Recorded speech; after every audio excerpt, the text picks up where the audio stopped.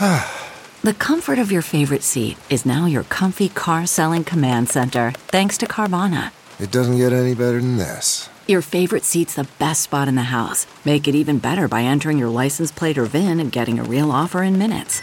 There really is no place like home. And speaking of home, Carvana will pick up your car from yours after you finalize your offer.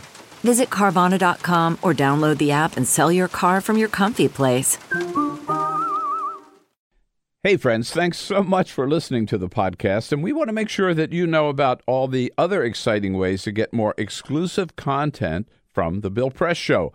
We're on Patreon. Did you know that? On Patreon. So you go to Patreon, patreon.com/BP Show to get videos that nobody else gets. All we ask is $5 a month, and you get access to daily commentary, and every week we put up a special interview just for our Patreon subscribers. Hey, it's a great way to support progressive media and get your hands on some fun, new, exclusive content. Thanks so much for supporting the show by going to patreon.com/BP Show.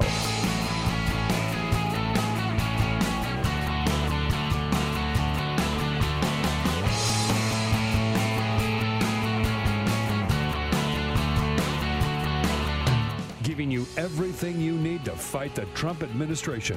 This is The Bill Press Show, live at youtube.com/The Bill Press Show.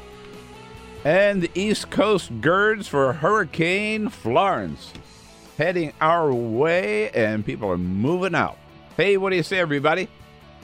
It's Tuesday, a very fateful Tuesday, September 11. Good to see you today. Thank you for joining us. It is the Bill Press Show, and we got a lot to talk about, as always. Never a dull day in Trump world.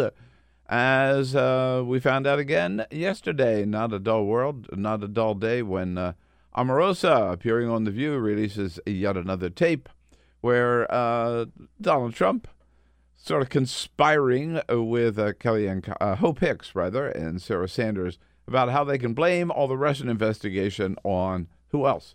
On Hillary Clinton. Of course.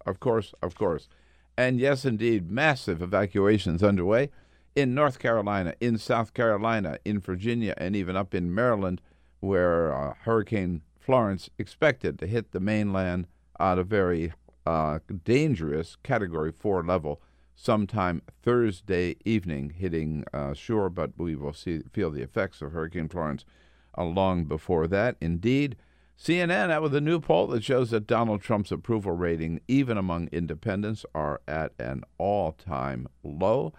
And on the day that the EPA announces it is going to relax rules for yet another greenhouse gas, for methane, and make it easier to pump methane into the atmosphere, Jerry Brown in California signs a bill putting California on the path to live up to the Paris Accords. California will, even if the United States does not. So much to talk about. You want to jump in? Of course, as always, send us your comments on Twitter at BP Show. Join the fun, be part of the program. Send us your comments on Twitter at BP Show. But first, this is the Full Court Press. Yes, indeed. Just a couple of other stories making news. Well, it's that time of year. Apple is expected to unveil some new iPhones. Oh, no. Tomorrow is going to be their big event, and it looks like they're going to release 3 new iPhones. Dana Wollman, the editor of Engadget, explains. We do expect to see not only one new iPhone, but actually as many as 3, according to the rumor mill. So one of the things that they're saying is they're going to unveil a more affordable version of their iPhone X, right? Because the iPhone X that they released last year will cost you at least $1,000 if you want to get one. So they're saying that's obviously a lot of money. Not everybody can pay that. And so they're going to try and make an more affordable option. They also said that they're going to get rid of the home button, the little, circle button at the bottom of your iPhone that takes you everywhere you want to go. So we will find out the details. How can they? Tomorrow. Well, it's Apple. They can do whatever they want to do. Well, I know, but I go everywhere on the home button. Well, you're gonna have to figure out a new way to do it. Is the way that they're going to sort of sell it, and whether it's voice activated or some different sort of navigation. We'll just have to wait and see. We have no idea. It better be easy.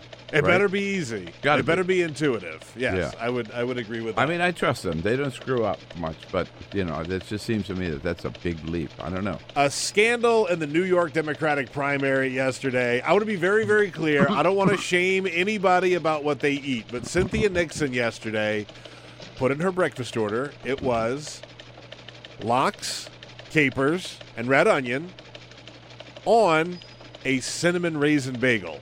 And people lost their minds. And I love a food-driven news cycle, so whatever. But people were perplexed. It's kind of okay, but I would want it on an onion bagel myself. Fair, but Or that's a the whole plain point. bagel. That's the whole Yeah. point. The cinnamon raisin bagel is what people were losing their minds over. I can see the sweet, the savory working. Yeah. I don't have a major problem with it, but people lost their minds. Really? Yeah. Andrew Cuomo attack her for it? Andrew Cuomo did not say anything about it that I saw, but lots of people online were saying this is a terrible, terrible order. I don't think it's such a bad order. I'm not going to shame anybody for their food order.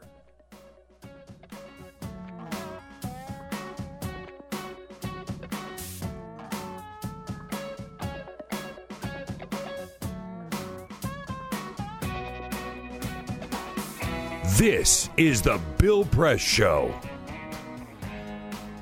Florence is coming, batten down the hatches. Yeah, that's the dominant story on the East Coast, at least today. Not the dominant story nationwide. The dominant story nationwide is September 11 and the remembrance of those horrific events of 17 years ago. And I particularly remember my friend Barbara Olson, who lost her life on the flight that crashed into the Pentagon that day. Some 3,000 people lost their lives in those direct terrorist attacks on U.S. soil. So we reflect on the meaning of September 11. And thank you for joining us today on this Tuesday, with a lot to talk about. Also, with the witch hunt at the White House continues, in fact, escalates. New rules adopted down at the White House for how to deal with cell phones to try to keep anybody else from recording, making recordings like Omarosa did when she was there of John Kelly. Meanwhile, the president is determined and even considering a lie detector test to find out who wrote that op-ed in the New York Times. Omarosa out with a new tape yesterday where Donald Trump trying to pin blame for any collusion with Russia on the Hillary Clinton campaign. And EPA is about to issue, they announced yesterday, going to be issuing new rules that will make it easier for corporations, oil and gas operations, particularly to pump methane into the air. So you see, the same kind of stuff continues at EPA, even without Scott Pruitt. It's just done with a little less pizzazz, a little less controversy, which makes it maybe even more deadly. Yeah. Good to have you with us today. And remember, we look forward to hearing from you and your comments on the news of the day on Twitter at BP Show. Yes, Florence is coming. Florence is coming. And the governors of the coastal states on the East Coast here they don't want to be caught flat-footed. They are issuing orders right now, 2 days ahead of time, to get the hell out of harm's way. Over 1 million people in the coastal areas of South Carolina and North Carolina, in addition to a little, maybe lesser alarm yet in Virginia and Maryland. But North Carolina and South Carolina ordering a mandatory evacuation from the coastal areas. I don't know how far inland, Peter, do you know? I mean, you're South Carolina, but... Yeah, so one of the interesting things I saw last night, I was watching Rachel Maddow, and this is something that's not new to me, but new to a lot of people who are paying attention.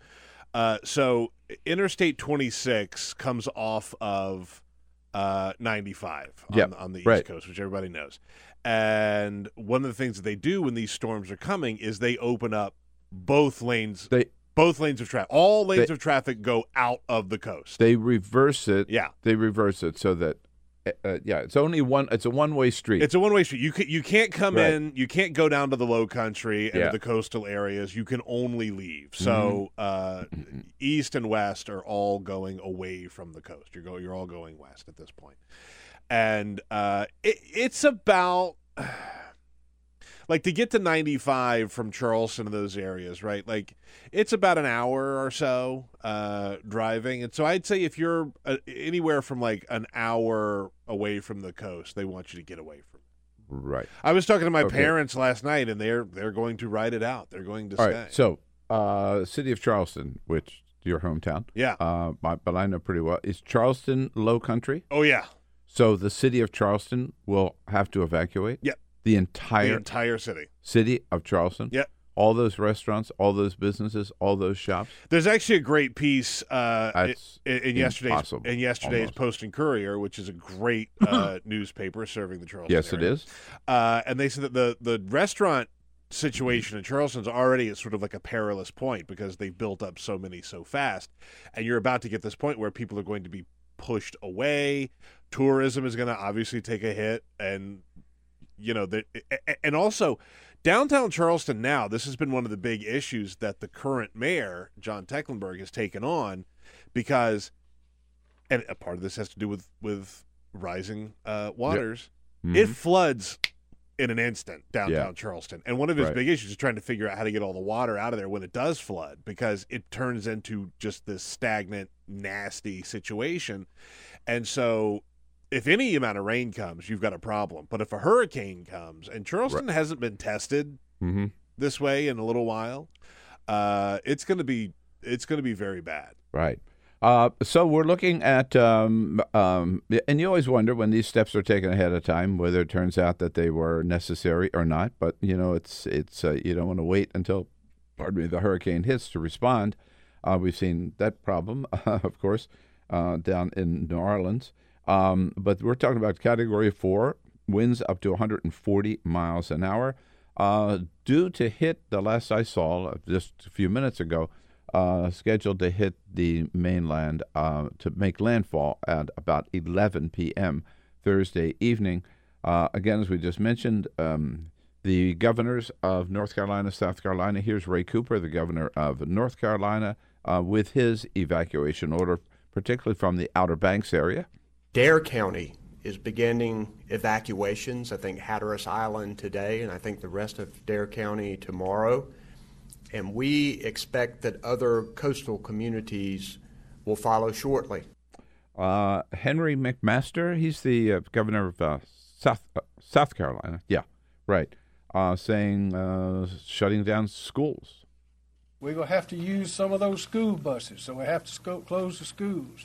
We're going to need some of those schools for evacuation shelters. They'll be set up, so school has to be out.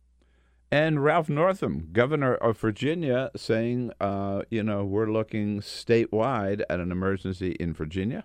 This hurricane is likely to have impacts statewide, not just our coastal areas.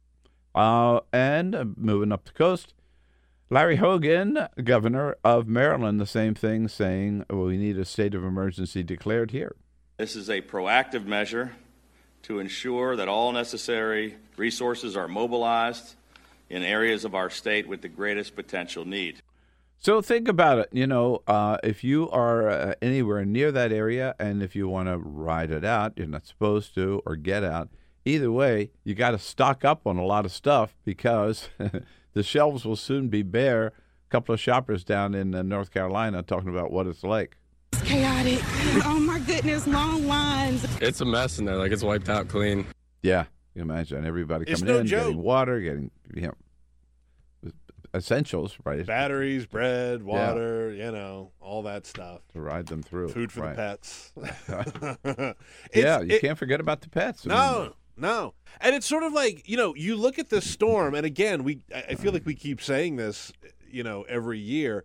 These storms are getting bigger. Oh, yeah. And nastier and way more powerful. Like, I lived through Hurricane Hugo, which devastated parts of South Carolina.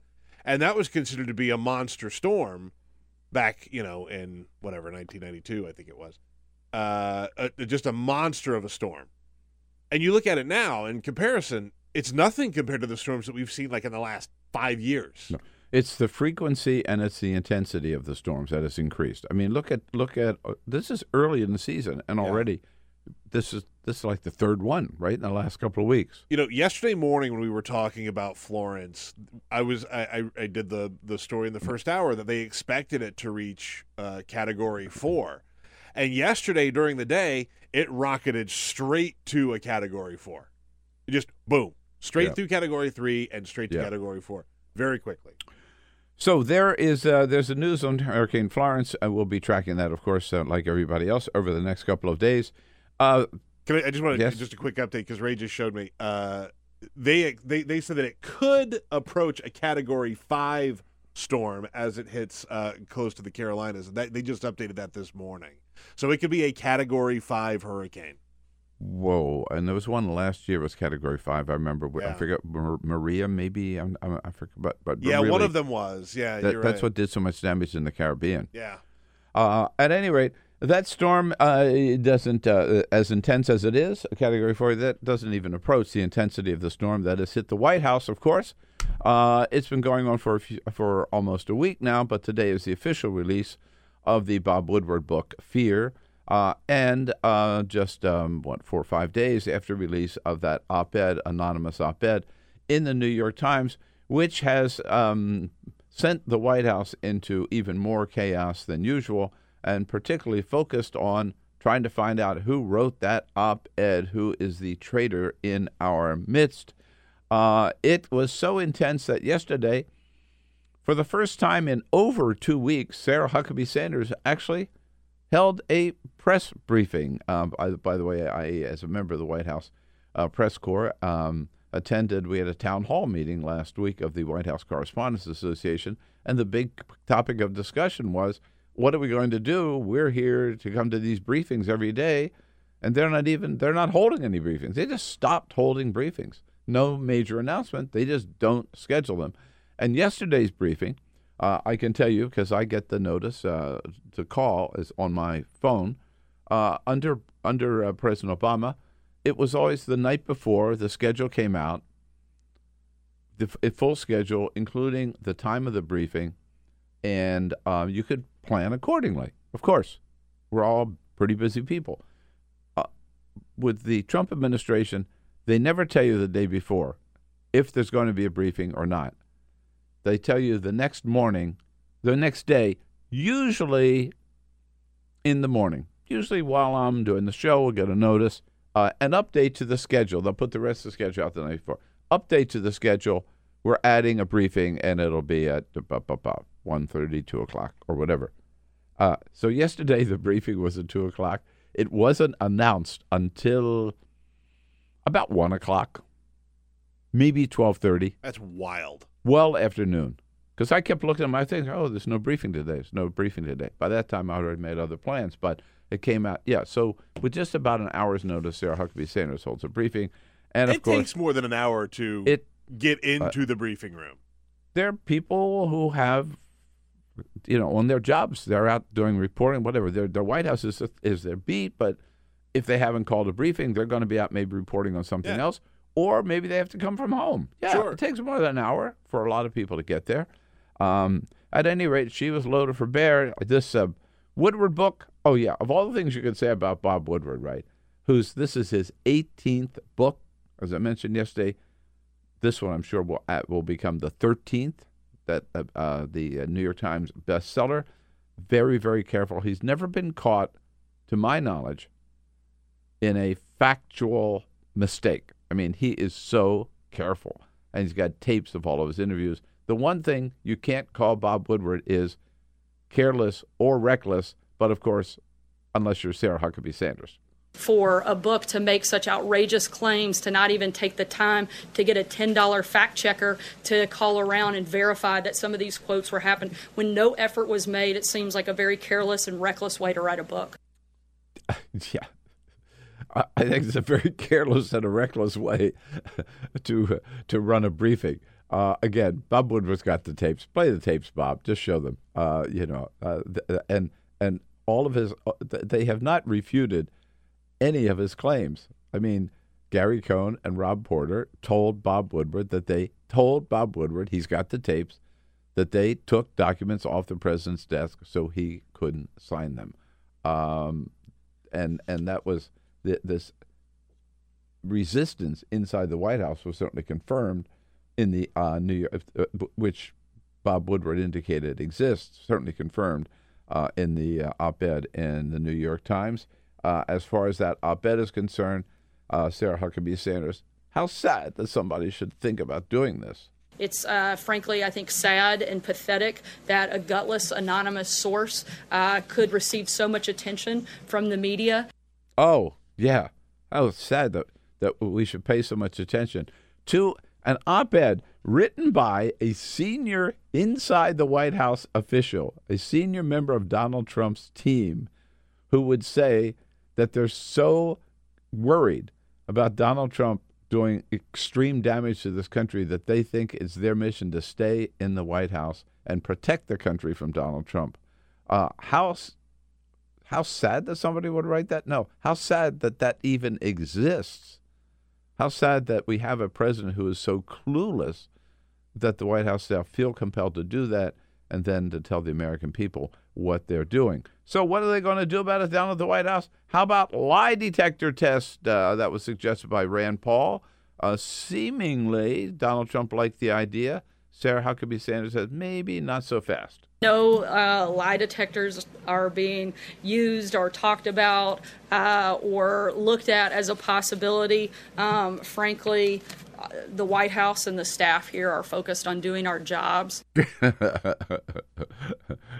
No, they're not. I mean, I don't even of all the lies she's not. told, I don't believe that at right. all. No, they're not. And so then maybe what we'll do is have, how about a Department of Justice investigation? Now there's a good idea. Someone actively trying to undermine the duly elected president and the entire executive branch of government, that seems quite problematic to me and something that they should take a look at. Oh, I see. Yeah, Jeff Sessions is going to do that right away. Yeah. But, of course, the ultimate source on anything out of the White House is not the president. It is not the press secretary. It's not the communications director. It's not the vice president. It is little Donnie Jr., yes, who pops up every once in a while with the last word on anything. And here's his take on serious crimes committed by whoever wrote that op-ed. It's pretty disgusting. That's pretty sad. Perhaps it's a disgruntled person who's been thrown out because they didn't deliver on what they were supposed to do. What's the crime, though? Listen, I think you're subverting the will of the people. I mean, to try to control the presidency while not the president. You have millions and millions of Americans who voted for this. God, how pathetic. God. You know, he's really taken on his father's. He has his whole father's MO, his style, and everything. Yeah, the serious crime is criticizing my daddy. Exactly. That's a serious crime. Then you're subverting the will of the people by criticizing my daddy. I mean, millions of people voted for him, so just shut up. That's what he says. Otherwise, it's a serious crime.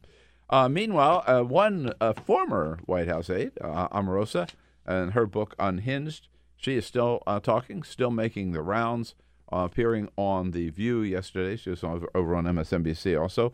But on The View, she unveiled a new tape. She's got a whole series of tapes that she just sprinkles out there whenever she feels it's necessary.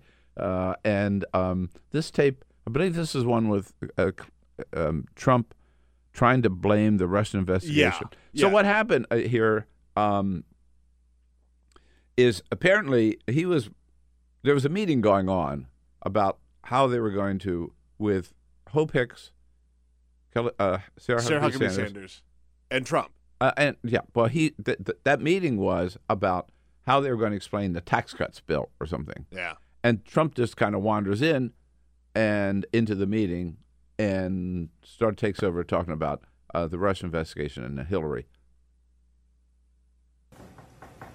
I think Hillary's getting killed now with Russia. The real Russia story is Hillary and collusion.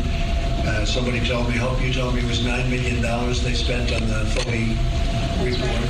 Someone just said she was far worse for the country than we thought. She didn't know her own campaign was spending $9 million. Did you see? Nobody knows who spent it. No, I heard it was 9. I heard it was 5.7, but now they say it was 9. It was spent to a law firm. That way they can't trace it. But they trace it. One thing in this business, they trace it. And, close to $9 million. I can't even believe it. The reason law firm is because this way you don't have to give any papers. It's just Trump just kind of rambling on about, again, anything they can do to change the subject and blame everything on Hillary, which he's still tried to do. Still doesn't realize that he actually did somehow through the Electoral College win the election, that he still is president of the United States. He doesn't have to worry about it, Hillary, anymore, but he can't let it go. He can't let it go. And the other interesting thing in that it's kind of hard to hear because it was recorded from Omarosa's phone, probably in a handbag, probably in her handbag like or pocket. Yeah. So the audio's not great, but it's Hope Hicks and Sarah Huckabee Sanders and Trump. Omarosa, obviously. And Omarosa's in there. But the two voices that you hear on the tape are the three voices, Trump and then Sarah Huckabee Sanders and Hope Hicks. And Trump goes off on this weird tangent about Hillary and Russia, as you point out. And they're all just going, yes, Mr. President, absolutely, Mr. President, yes, Mr. And it's just, they just let him just ramble. Yeah, right. That's how things are getting done at the White House. Exactly. And by the way, also at the White House, in response to the Omarosa book, where she taped, remember, John Kelly firing her, and she taped that in the Situation Room on her cell phone. They have new rules now at the White House where you can't. So they had lockers outside the Situation Room where you had to put your cell phone. Obviously, she did not, but you had to put your cell phone before you went into the Situation Room. Now the new rules, according to CNN, are that you not only can't put you can't take your cell phone into the Situation Room. You can't even put it in the locker outside the Situation Room. Now you have to leave it upstairs in your office or at the front entrance to the West Wing, where there's another rack of little lockers or pinhole, cubby holes or something where you have to put your phone. So they're so paranoid there. That'll fix it. That'll fix it. And you watch, somebody else is going to go up. You know they are. Right. But it just shows. Can you imagine the mood, the tension inside the White House right now? I mean, it is spy versus spy. Everybody's going to be looking at everybody saying, Are you the one? Are you the one? Are you the one? Whatever. Meanwhile, another look inside the White House from CNN. They are out with their latest numbers on the approval rating for President Trump. Remember, last week it was Washington Post and ABC who showed 60% of Americans disapprove of the job the president is doing. Just about the same, according to CNN. Overall, 58% of Americans, in their latest survey released this morning, 58% disapprove of the president's of President Trump's, the way he's governing, handling the Oval Office, handling the presidency. 36%, only 36% approve. By the way, last month, that was 42% approve. Down, down, down. And what's significant in this poll, that's especially true among independents.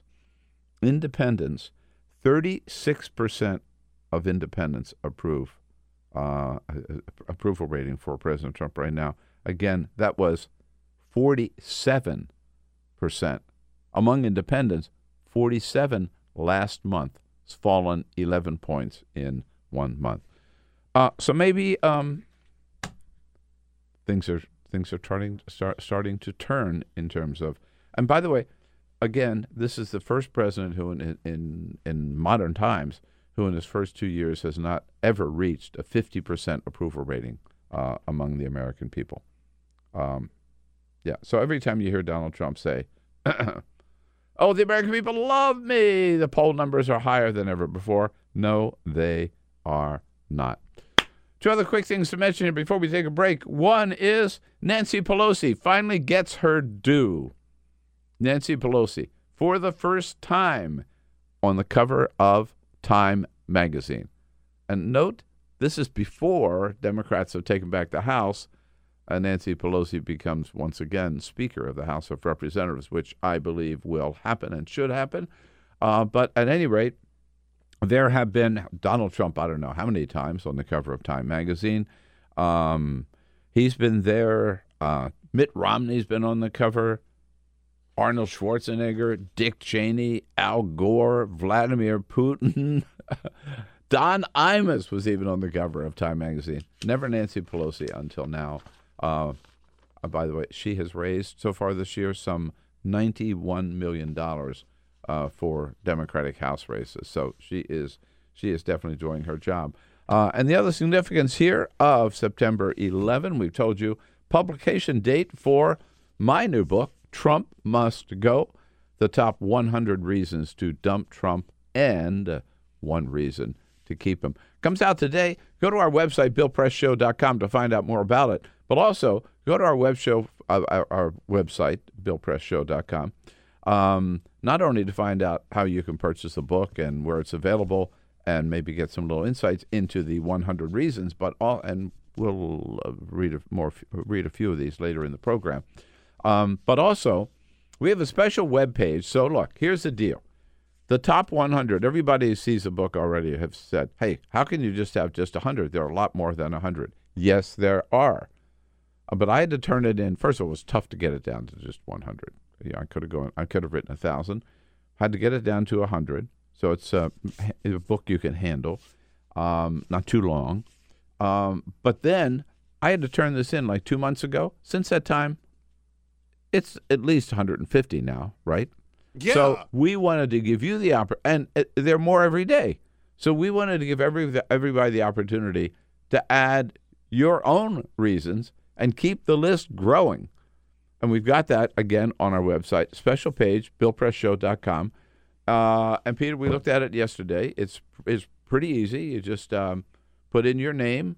Know that we may add your name to that website. So if you're put in your name. If you don't want to give your real name, that's fine. You can make up a name. We don't care. Make up a name. We don't care, right? But then put in your reason, and we'll add those reasons on the web to the 100 that are in the book. So it's sort of like an interactive living book that way. Yeah. Right? I mean, look, there a book that keeps writing itself, or a book that you and I keep writing together. Yeah. Yeah. Like there have already been 100 reasons to get rid of Trump since this week. That's right. Right. So I'm sure all of the reasons still stand up, but there are definitely more. So please let us know what they are. Somebody even pointed out, someone that's even sent one in that said, Trump has really bad hair. Okay, sure. I don't know that that's a reason to necessarily get rid of him, but that's fair. That's fair. You can make that point. Somebody told me last night that his hair is getting darker. Oh, really? I haven't noticed. Check that out. I haven't noticed that either yet. But anyway, point is, congratulations, Bill. New book, Trump Must Go. Check out the website, BillPressShow.com. Yes. When we come back, Rebekah Entralgo is going to join us from Thinkprogress, helping us cover through the news of the day with all of you. And again, your comments welcome on Twitter @BP Show. Take the Bill Press Show anywhere you go. Download our free podcast, search for the Bill Press Show on iTunes, and catch the highlights from every show. On the Tuesday, September 11, welcome everybody to the Bill Press Show live from our nation's capital in our studio on Capitol Hill. On this September 11, we're brought to you today by the American Federation of Teachers. Great article in the New York Times Sunday Magazine about the impact that teachers are having across the country, going out and protesting and striking and turning state capitals around on the issues not only of better pay for teachers, but also better supply, necessary supplies and better conditions for students in America's public schools, all under the leadership of President Randy Weingarten and the AFT. We salute them. Thank them for their support of the program. Direct you to their website at aft.org. And we welcome to the studio from Thinkprogress our good friend, Rebekah Entralgo. Hi, Rebekah. Nice to see you. Nice to see you as well. All right. And we've been stirring things up a little bit already this morning, Peter. Yes, indeed. I want to start out with a comment from our Walker Ogden, who is on Twitter. He pointed out an Instagram post from Donald Trump Jr. Oh. And Rebekah, you're Yes. a Floridian. I'm sure you've Yes. seen this. I have seen it. I was hoping you guys would talk about it. Yeah, we got to get into this. So Donald Trump Jr. he was in Louisiana, and he put up a post of him, a picture of him swimming in a swamp, literally. And he says, "This is what happens when someone bets me a good sum that there's no way that the guy from New York City would swim in a gator-infested swamp or bayou down in Louisiana. Easy money." And it's him covered in muck and nastiness where he literally jumped into a swamp because someone said he wouldn't do it. That's called gator baiting. Oh yeah. I think I saw someone post on Twitter. They were like, I would make a drain the swamp joke, but I'm just too tired. Yeah. And that's exactly like I saw the picture and I was like, all right, like whatever. Like this is who Don Jr. is. Yeah.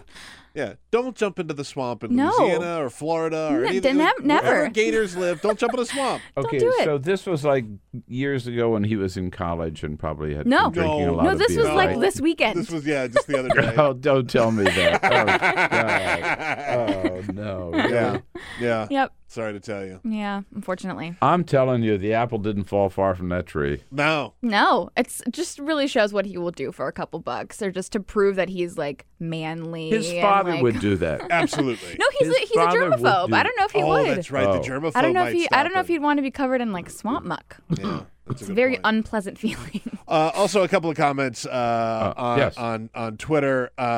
Matthew says, if Donald Trump was to take a lie detector test, the lie detector machine might not even be able to take it. Like it might just, have a complete overload. And Phil talks about the hurricane that I lived through, Hurricane Hugo. He says Hugo made landfall as a Category 4, 140 miles per hour. That was the most powerful storm to ever hit land north of Florida at the time. We will see if Florence will be that big when it hits. Again, just an update earlier this morning. They said that it could very well hit a Category 5 before it hits the Carolinas. So it's going to be a big storm. Also, I just noted during the break here that Adam Clymer, a reporter for the New York Times, has passed away at the age of 81.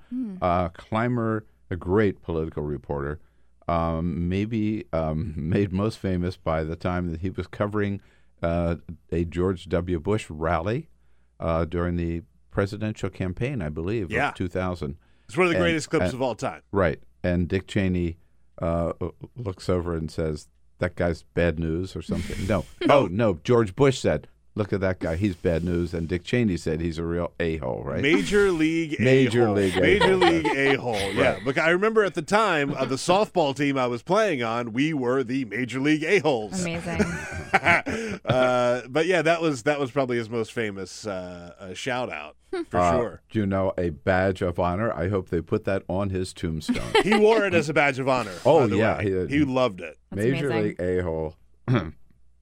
Dick Cheney. a lot of New York Times reporters nowadays will have. I'm sure Trump has given very similar nicknames, and now they're going to be a ton of reporters with similar. Okay, so there's a lot of Florida talk here going on. So yeah, you just came back from Florida as a Florida native, right? I did. Yeah, I thought moving here I would be escaping hurricanes, but No. I was wrong. But you were down there last week for the primary? I was there for about 5 days before the primary, including the primary, and it was interesting. I was there to cover a little bit of the House races there, to cover Curbello's race, particularly his Democratic opponent, Debbie Mucarsel Powell, since that's kind of one of the most close-watched races there.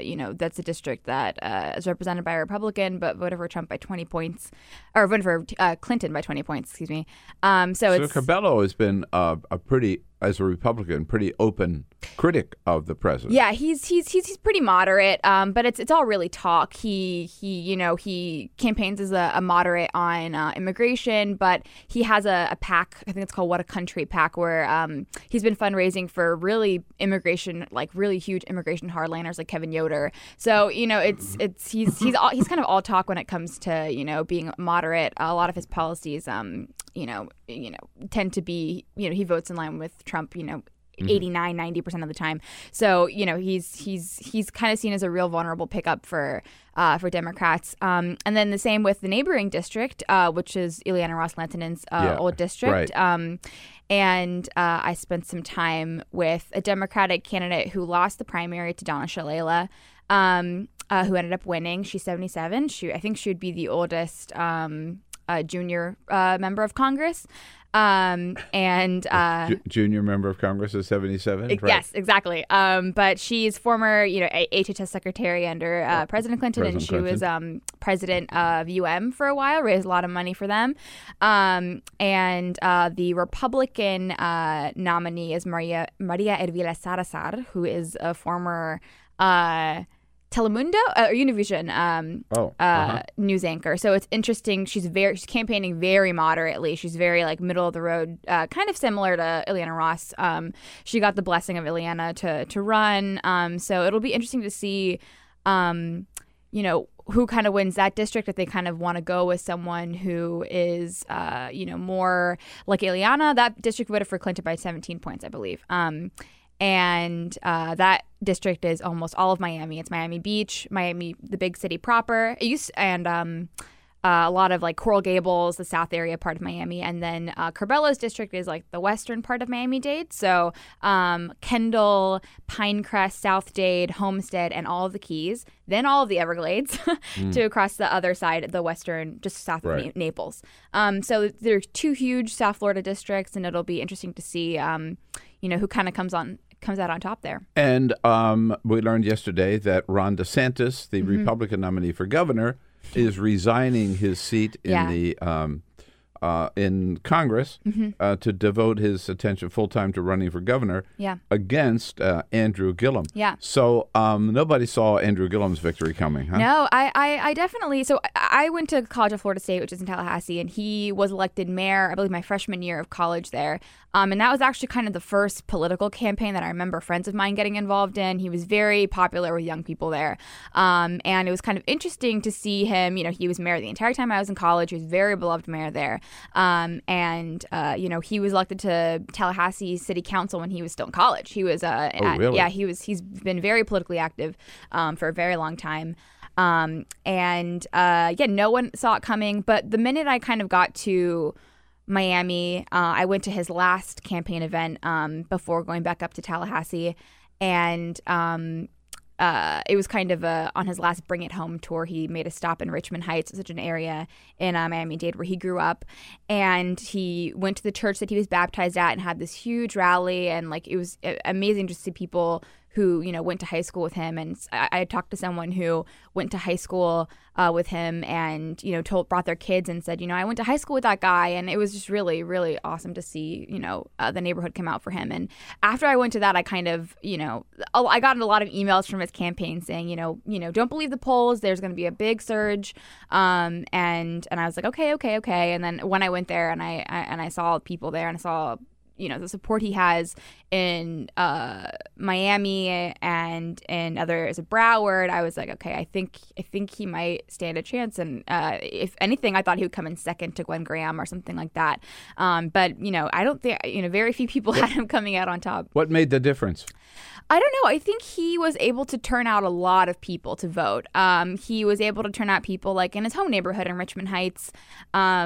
I was in South Dade, which is near Homestead, Florida City, which is kind of a rural, a lot of, farm workers work there. It's a working class Black community. And I went there with Debbie Mucarsel Powell, who's running for Congress. And a lot of people there said that, Gillum really motivated them out and come out to vote, and they normally don't vote. And so I think it was him, someone from the neighborhood who really motivated people come out to vote. And also it was a case where I think a lot of people were I think his story of being the only non-millionaire and having so many donations and grassroots organizations behind him, I think that really endeared people to him, and I think that made him seem really authentic. So we talked last week when he won the primary or won the nomination.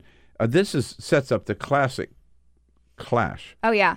This is the national political debate at the moment. It is, right? I mean, between a guy that would not be where he is if Trump had not endorsed him in the Republican primary over Adam Putnam. Right. So Ron DeSantis is the total Trumper, and then Andrew Gillum, whom Bernie endorsed, is the rising tide, if you will, of the Democratic Party. Right, represents the new energized Democratic Party.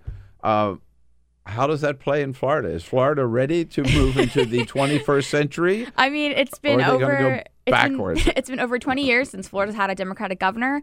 So we'll see. A statistic that I found was interesting was when the numbers started coming in from the Republican primary, is that DeSantis lost the rural areas. He didn't have a lot of support out in, Ocala, Central Florida parts. All of his support was in like the white suburbs, white suburbs of Jacksonville, white suburbs of Orlando, white suburbs of Tallahassee, Panama City Beach. He doesn't have a lot of rural support, and I think he's definitely vulnerable there. And then definitely in South Florida, there's a lot of momentum for someone like Gillum from what I was able to see there. It's going to be a very, very, very close race. I don't think it'll be a runaway by any stretch of the imagination. But I was reading a story in the Herald when Gillum won, and the reporter was at Gwen Graham's watch party, and there are a couple of Republican women there that was Gwen Graham's sort of another one of her target bases, was trying to get Republican women to come to her side. And this reporter asked this Republican woman, what are you going to do now? You either vote for DeSantis or you vote for someone who's super liberal. And she said, well, I guess I better read up on Gillum then. And I think a lot of Never Trumpers in Florida really don't like DeSantis, but then again, DeSantis is, in my experience growing up, they're the typical Florida Republican. He's kind of not afraid to say what he feels, and he's very, very pro-Trump, as that one ad that we saw of him, teaching his kid to say "build a wall," So, we'll see. I really don't know. I ran into one of the best pollsters in the business last week, whose name I will not mention because he was talking off the record, who said he thought that Andrew Gillum's going to do very well in Florida, and that thanks to Andrew Gillum, he thinks that Bill Nelson might be able to win.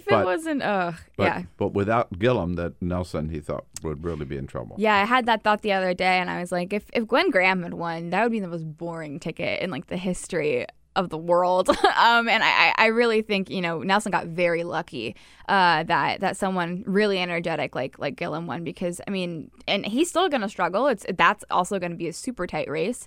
Nelson's never really been challenged like this before. He's never really faced and nobody's had the money that Rick Scott has. Exactly. And it'll be very interesting to see what happens. In one of the more recent, I know it's very early to talk about polls, but in one of the more recent polls, I think the most recent one when it comes to the governor's race, I believe that Ron DeSantis had the slight edge over Gillum when it comes to the Hispanic vote, which I found was interesting. It was about 3 or 4 points, and someone in the newsroom said, "Well, maybe it's just people assume he's Hispanic because DeSantis," and I was like, "I don't think that's true," but he's Italian. Yeah, so I found that was interesting, and also, Rick Scott has support of a lot of Puerto Rican voters in Central Florida who came from Hurricane Maria, and for reasons I honestly don't understand yet. I think it's because he was very present in Puerto Rico when everything was happening. Obviously, he's governor, so he had to be. That'll be a very interesting race. It'll be interesting to see if Democrats can win a Senate seat in Texas but lose one in Florida. I'm fascinated. Yeah, fascinated by what's going on in Florida right now. Yeah, it's very, very interesting. And in any other political climate, it would be. It's like a battle for the heart and soul of Florida, right? Florida, really, I don't think that's overselling it. No, I really to identify South Africa, who are we as a state? Yeah. Right? That's going to be a major statement. Yeah. Right? And both the Senate race and particularly the governor's race. And I don't think we would be having this conversation, like you said, if Trump didn't win. Any other, political year, it would be a Putnam-Graham ticket. It'd be a very middle of the road ticket for both sides of the party. Right. It was very interesting. I met Gwen Graham when I was in Tallahassee because she won the congressional seat there before it got redistricted out. I was an intern reporter at the NPR station in Tallahassee, and I met her there. And she's a very charismatic person. The first thing you do first thing she does when you meet her is you go out or shake her hand, and she's like, "I'm a hugger," and she'll give you a hug. And she's a very PTA mom. That's kind of her whole thing. She's very nice, but she had to come out. Her campaign had to come out with a statement basically saying, "I know you all think I'm boring, but I'm not boring." Oh no! And if you have to say that, kind of means you're boring. But there's a little bit of controversy with that because her family owned a plot of land that was going to be made into like the largest mall in America, and a lot of Democrats were like, you're going to profit off this land and it's going to be bad for the environment. So each one of these millionaires kind of, and in Jeff Green's case, a billionaire, had, you know, a lot going on with them, and Gillum does too because of the FBI corruption probe, but a lot of people don't know about it. It's very complicated. And I don't think anyone would care. I think it's interesting to see if DeSantis. I don't think you can support the president and also hit someone for being involved in an FBI probe that they haven't been implicated in any of the court documents or anything like that. I just don't. I don't see that how that works for him. But yeah, we do. So we know somebody else is a little higher, holds a little higher office. Yeah. Is also the subject of an FBI probe. Yeah. Rebekah Entralgo with us from Thinkprogress, thinkprogress.org. You're also reporting on the jobs report. Yeah. Not a bad jobs report. Once again, you know, over 200,000 new jobs created. Yep. So Donald Trump taking full credit for it. Yeah, of course. And a very low unemployment rate, stayed at 3.9. Yeah. You know, a lot of economists, the number that stuck out to them when the jobs report came out on Friday was 2.9 because it was 2.9 wage growth. That's the biggest wage growth we've seen since 2009. So, you know, a lot of people kind of hung on to that and, you know, said, you know, wages are finally going up. But when I talked to an economist, and they said, you know, when you factor in inflation, that number is really only 2%. So it's really not as big as the White House likes to make it seem. They kind of had the Council of Economic Advisors, Kevin Hassett, kind of go out on like this, you know, publicity tour and sort of be like, you know, the economy's doing great and wages are amazing and the American people are thriving, and they even sent out like a fact sheet or something, and where they were sent out these numbers, and they even cited Thinkprogress' reporting on wages as being you know, I think they said something like the left has a new talking point and it's, you know, stagnant wages, but it's true. I mean, you know, people like my mom work over 40 hours a week and still can't, you know, afford to pay rent, make car payments and stuff like that. So, you know, I just don't understand how you can, well, I guess because they haven't really been a middle-class American in a while, but, you know, if you pull any average person on the street and ask them, you know, if they've seen any growth in their paycheck, I assume they would say no. But, you know. Consuming Washington last week were the hearings for Brett Kavanaugh, which I know you were also covering, you and your colleagues at Thinkprogress. A lot of drama, particularly on the first day of the hearings. Yeah. A lot of probing on the part of Democrats, either about the process and the release of the documents, or some of the issues that they were focusing on, particularly the issue of presidential power. Right. Where do we stand right now in terms of the votes? Any votes changed? I think I'm sort of pessimistic in that when I was watching the hearings, I had to sort of ask myself and be like, what would be the one thing that would change the Republicans' mind? And I just wasn't convinced that any Republican was going to change their mind. If it was, it's going to be someone like Ben Sasse. But even then, you need more people to sort of cross the line. And I just you know, a lot of those people are all talk. There was that one quote from Ben Sasse where he's like, I wake up every morning and think about leaving the Republican Party. It's like, oh, how brave. I'm like, just do it then. if you know, if you don't believe in the party anymore, just leave. But so, you know, I'm sort of on the pessimistic side that I don't really think anyone's votes were changed. You know, Kavanaugh is kind of the perfect judge for a lot of Republicans, same way Gorsuch was, and especially for Republicans that want to protect the president. You know, he's kind of the perfect judge for them. Yeah.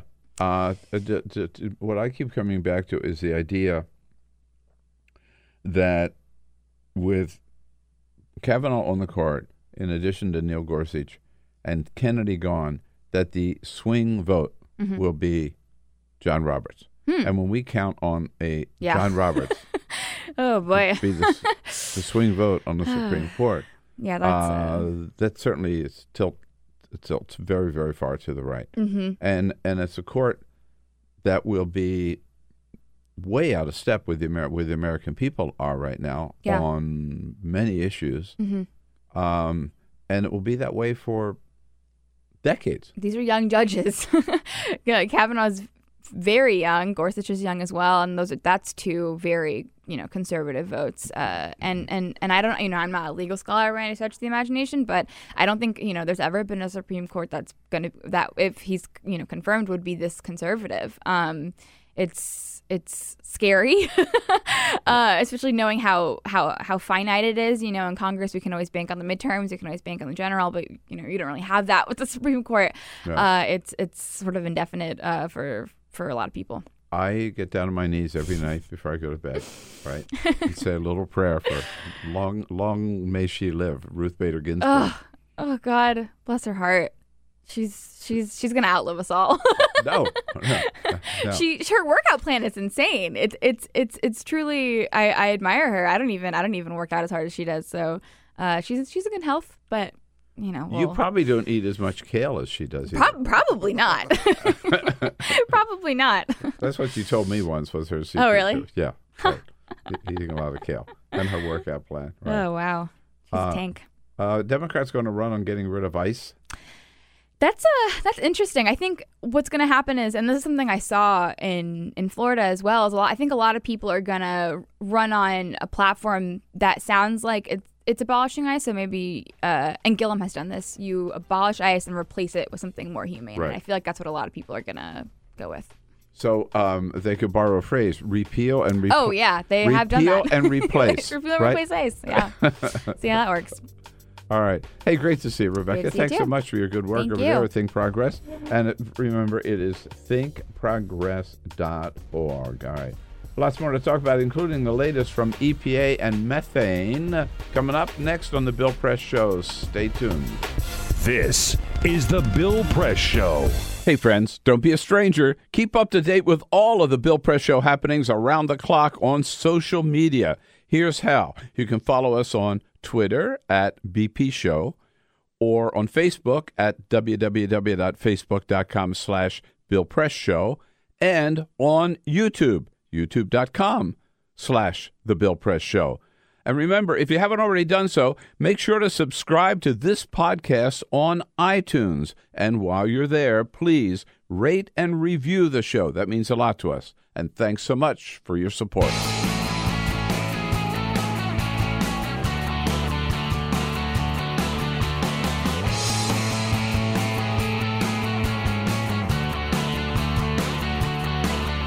Giving you everything you need to fight the Trump administration.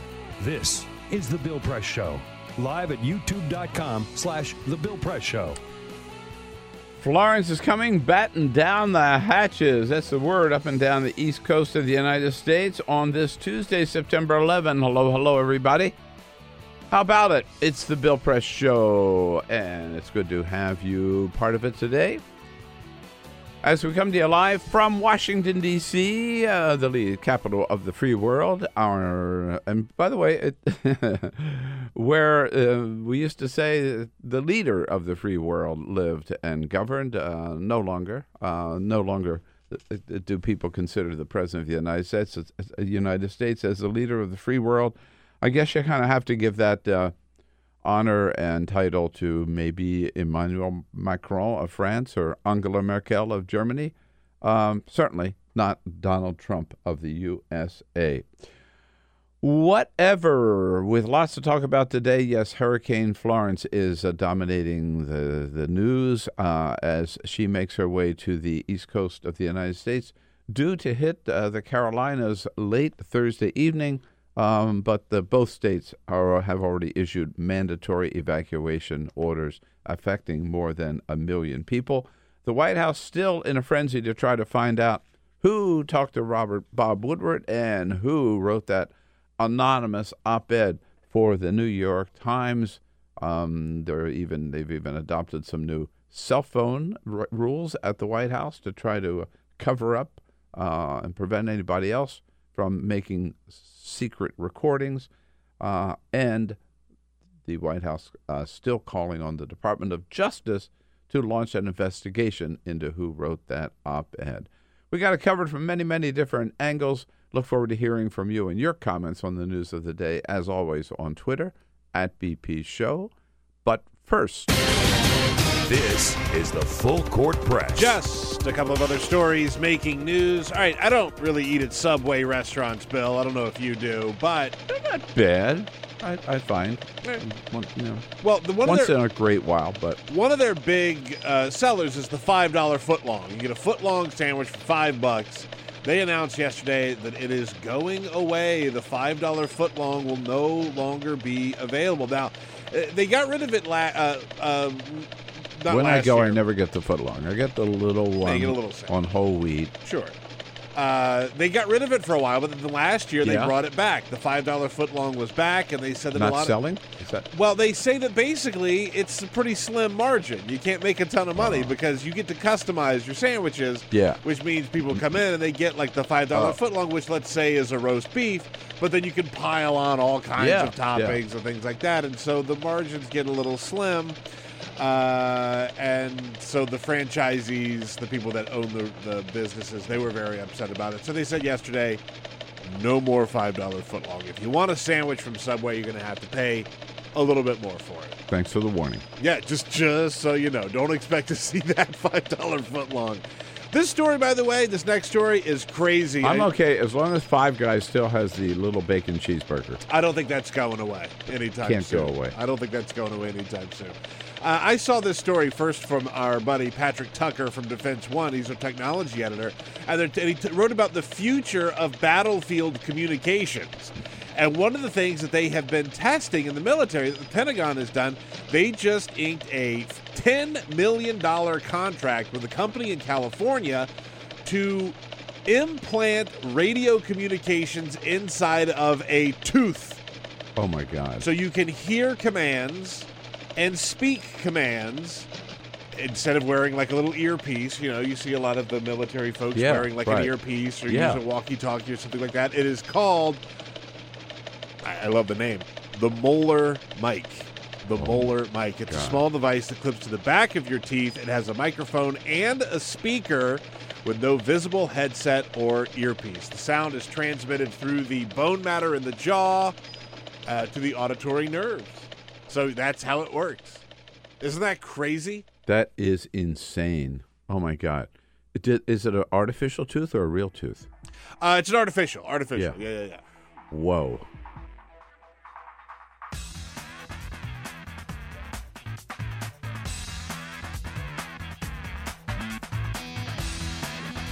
This is the Bill Press Show. Hurricane Florence heading our way. If you're on the East Coast, watch out and get out. That's the word from the governors up and down the coast. And Hurricane Bob Woodward hitting the White House today in full force, as well as Hurricane Bill Press with my new book, Trump Must Go. Hey, what do you say, folks? Great to see you today. It is Tuesday, September 11th. This is the Bill Press Show. Here we are in our studio on Capitol Hill in Washington, D.C., reaching out to you coast to coast with all the news of the day, our commentary, and your comments as well. Thanks so much for being with us as we come to you live from our nation's capital and joining you online on YouTube, youtube.com/The Bill Press Show. Joining you, of course, on the radio on the great WCPT, 820 AM out in the greater Chicago area, and, of course, on Free Speech TV, coast to coast as well. So much to talk about, and we want to hear from you, as always, your comments on Twitter, @BP Show. Let's start again taking a look at Hurricane Florence. It is moving up the Atlantic, heading toward the coast of the United States. Classified now as a Category 4 hurricane, which is almost as big as they get. Category 5 is the worst, but Category 4 is still packing 140-mile-an-hour winds, due to hit the coast of the Carolinas, south and north, around 11 p.m. at this point, 11 p.m. Thursday evening. Yesterday, the governors of the coastal states telling people they got to pack up, move out, get out, and they've already reversed the flow on the major roads leading to the low-lying areas, the coastal areas, so that It's a one-way street from the coast out. You can't get into the low-lying areas. All the roads are leading out. Here's the governor of North Carolina, Ray Cooper, yesterday with that evacuation order. Dare County is beginning evacuations. Cooper, I think Hatteras Island today, and I think the rest of Dare County tomorrow. And we expect that other coastal communities will follow shortly. And Henry McMaster, the governor of South Carolina, got to close the schools to protect the students, and there's another reason. We're going to have to use some of those school buses, so we have to close the schools.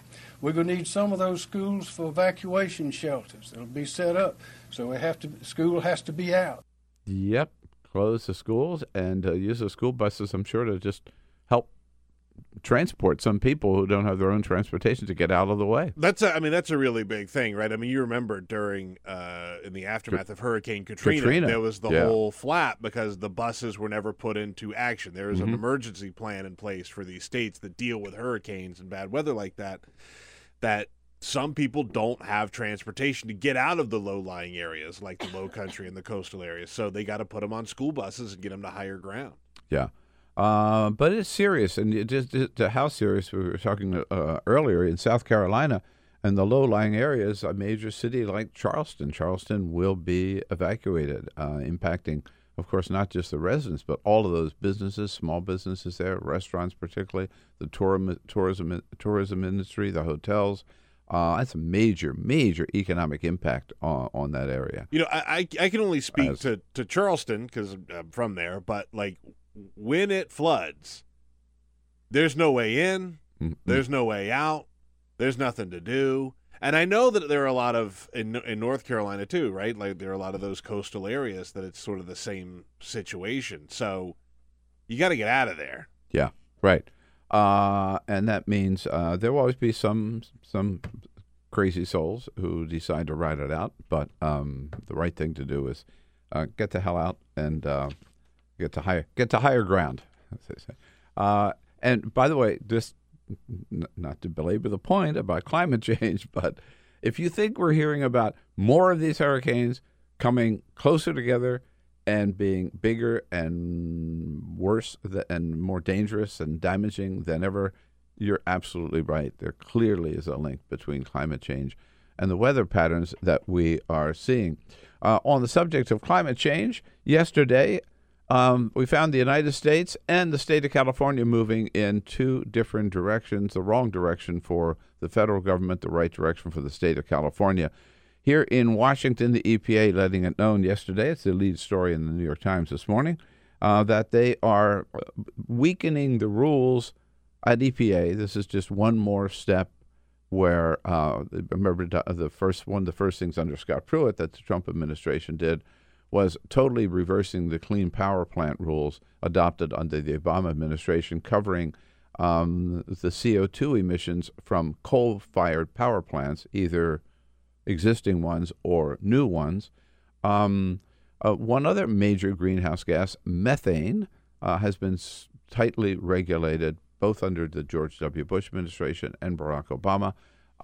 The Trump administration has decided they're going to relax the rules for methane now, which is reading from the New York Times, among the most powerful greenhouse gases, which routinely leaks from oil and gas wells. And energy companies have been required under the old rules to monitor for these leaks and to prevent the escape of methane into the atmosphere. The EPA has decided, no, we're going to get rid of those rules and let just let the methane escape into the atmosphere. It is one of the most dangerous greenhouse gases, but shows how even with the departure of Scott Pruitt, nothing has changed at EPA. That's the major part. I mean, this new guy, whatever his name is, the acting administrator, I don't even remember his name. He may be less flashy, right? Less flamboyant. He is not, perhaps, certainly not, I would say, spending as many taxpayer dollars on private security or rushing people around Washington to get him to the Diplomat on time for his dinner reservation. but he's still as deadly when it comes to undoing all the environmental protections that have been put in place by President Obama. And it's also a shame that our priorities are in places like, I mean, look, it's obviously important that we have a crazy person in the White House, and, you know, we're following the weird blow-by-blow of the Woodward book and the op-ed and all that stuff, but, like, also we've taken our eye off the ball on all things climate. Totally. Completely. Yeah. And so if you were to ask some of these ghouls, why are we doing this? They don't really have a good answer other than just regulations. Regulations are bad. Right. Obama did it. We have to undo it. Right. Meanwhile, just in the totally opposite direction in California, Governor Jerry Brown signing a very, very far-reaching rule yesterday, which said just the opposite, that under in California, that all of the retail electricity generated in California must be from renewable sources by 2045. So getting rid of the fossil fuel and coal-driven power plants and everything, all of that by 2045 statewide in California. A tough goal, but an important goal, and a goal that will put California in line with, in compliance with, the goals of the Paris Accords, which we signed as a country, of course, under President Obama, and which Donald Trump has now taken us out of. So the United States out of the Paris Accords, California in full time. Here's Governor Jerry Brown yesterday. This bill and the executive order that I'm going to sign will put California on a path to the goals to meet the Paris Agreement and beyond. It's not going to be easy, and it will not be immediate, but it must be done. The legacy of Jerry Brown, who leaves office, sadly, at the end of the year, but he's leaving with a bang. I was going to say, he refuses to coast. Oh, man, no. He's not just going to ride out these last couple months. No, right to the end. He's doing some great stuff, making sure that, again, these important protections are in place. This puts California in the lead, and I think you're going to see other states follow as well. And by the way, this is the week that Governor Jerry Brown will be leading a conference, a climate change conference, worldwide, global climate change conference in San Francisco. I think it's the 12th and 13th, with leaders from all around the world. Again, just showing where no matter what Donald Trump does, California and other states are going to say, we are going to continue to do what we can at the state level in terms of addressing the problem of climate change. Good for him. One of his finest moments as governor. Yes, indeed. We mentioned a little earlier, a new poll out for Donald Trump. Not good news for Donald Trump. He keeps every time we turn around, he's talking about, everybody agrees with what I'm doing. I mean, the polls are great, the numbers are great because people love the economy and they all support me. That's not true. We saw last week Washington Post ABC poll showing 60% of Americans disapprove of the job that Donald Trump is doing. Here's CNN out with the latest. CNN yesterday saying there is that just about the same number, 58%, according to the CNN poll, disapprove of President Trump's performance in office. Only 36% approve, down from 42% last month. And the most significant of all is looking at independents. 47% of them supported Donald Trump last month, in the month of August. This month in September, according to CNN, that has dropped from 47 down to 36%. So a lot of erosion there in the support that Donald Trump might once have had. Yes, indeed. Big day for many reasons. September 11, we mentioned it is the official release of the Bob Woodward book. It's also the official release of my book, Trump Must Go. All right. The top 100 reasons to dump Trump and one to keep him. First of all, go to our website, BillPressShow.com, find out all about the book, when it's available, where it's available, and all of that important stuff. And also, one of the key questions, and I was talking to some people last night, that people ask is, how can you say just 100? Okay. Aren't there a lot more than 100? Yes, of course there are a lot more than 100.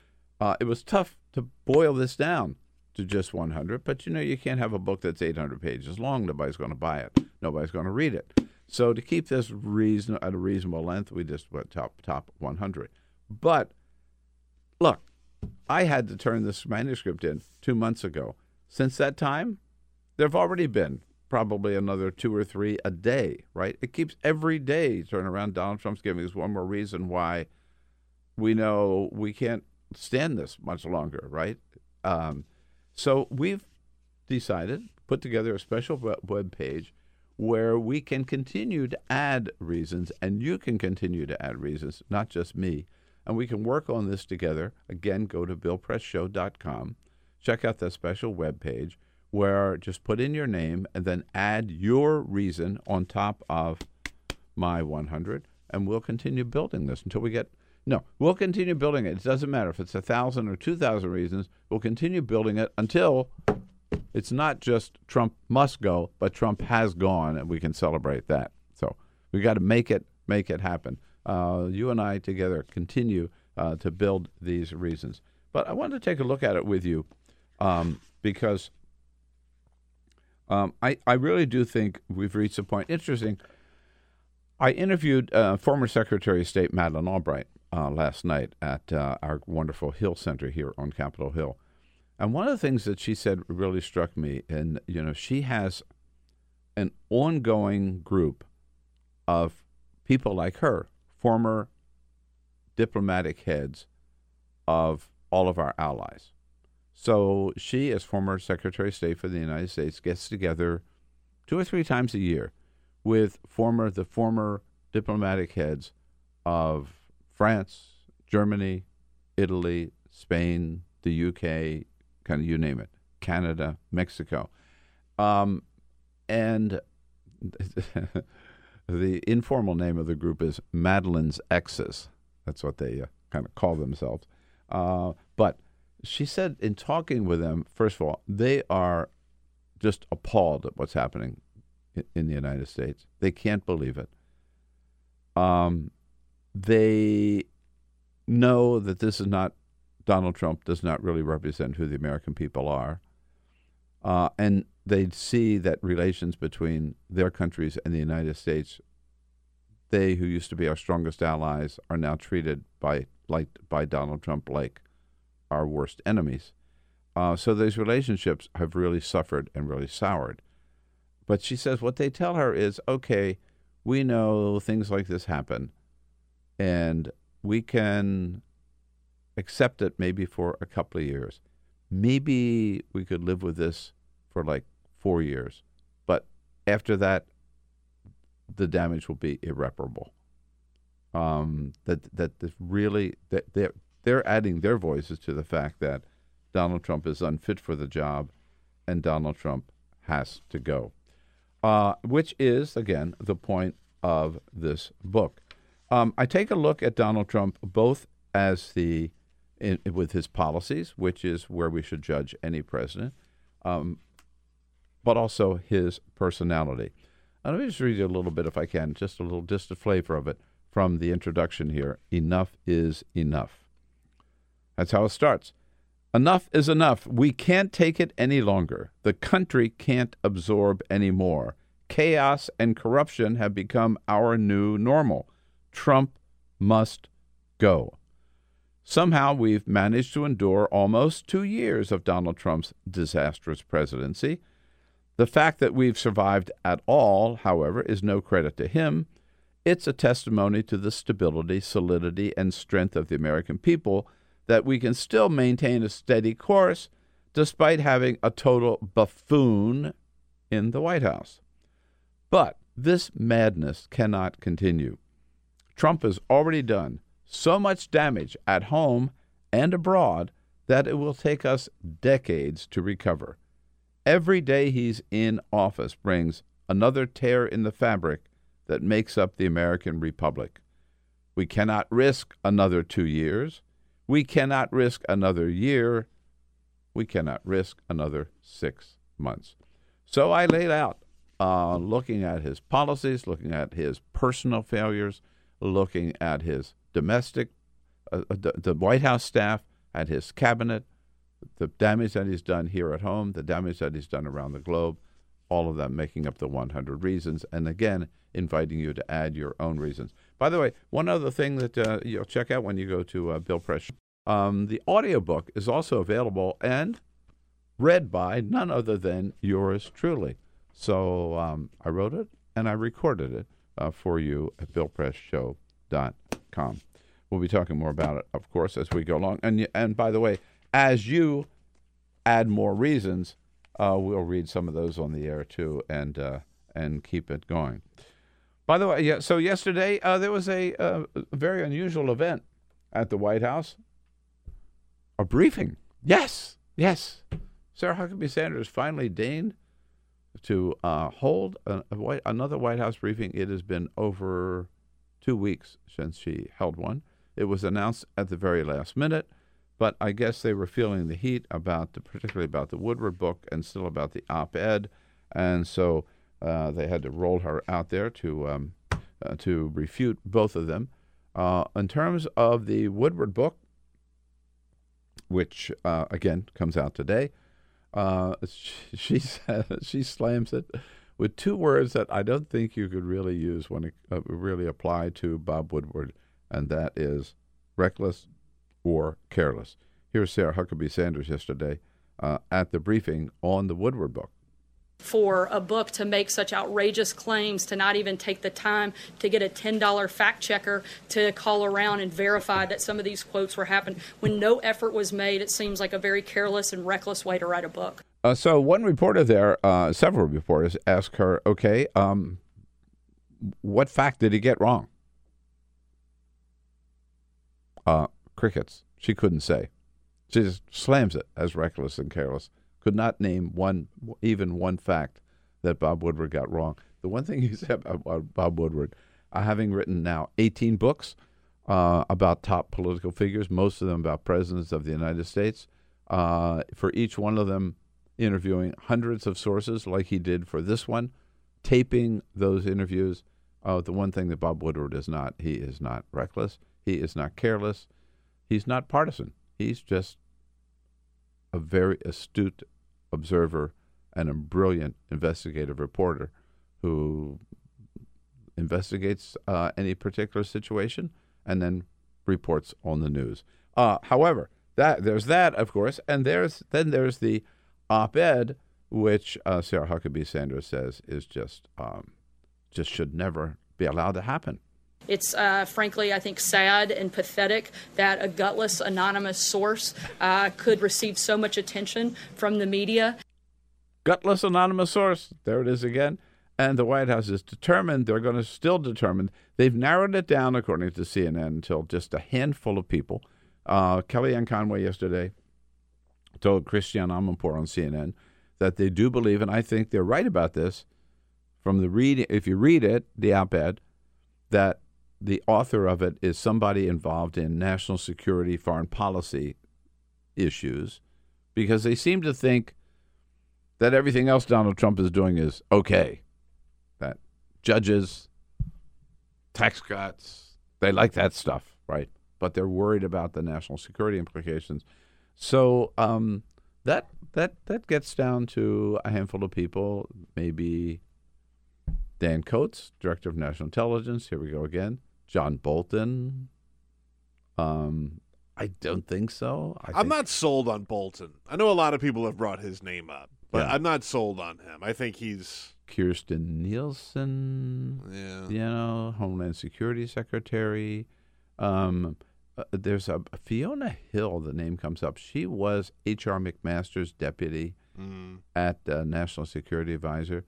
By the way, on Omarosa yesterday on The View, she said, boom, Nick Ayers.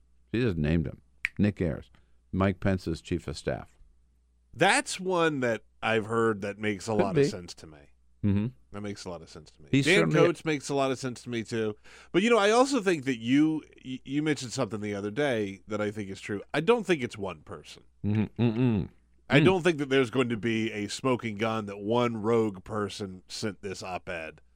I think that person speaks for a couple of different people in the White House. Right. But I did one person did kind of, maybe it was a team effort. One person did put it together. Sure. Right. But yeah, because the op-eds have, the reason I said that is the op-ed does talk about unsung heroes. Not I'm the only one doing this, but indicates that there's a little cabal there, if you will. At any rate, so what are they going to do about it? Sarah Huckabee Sanders yesterday, the question did come up.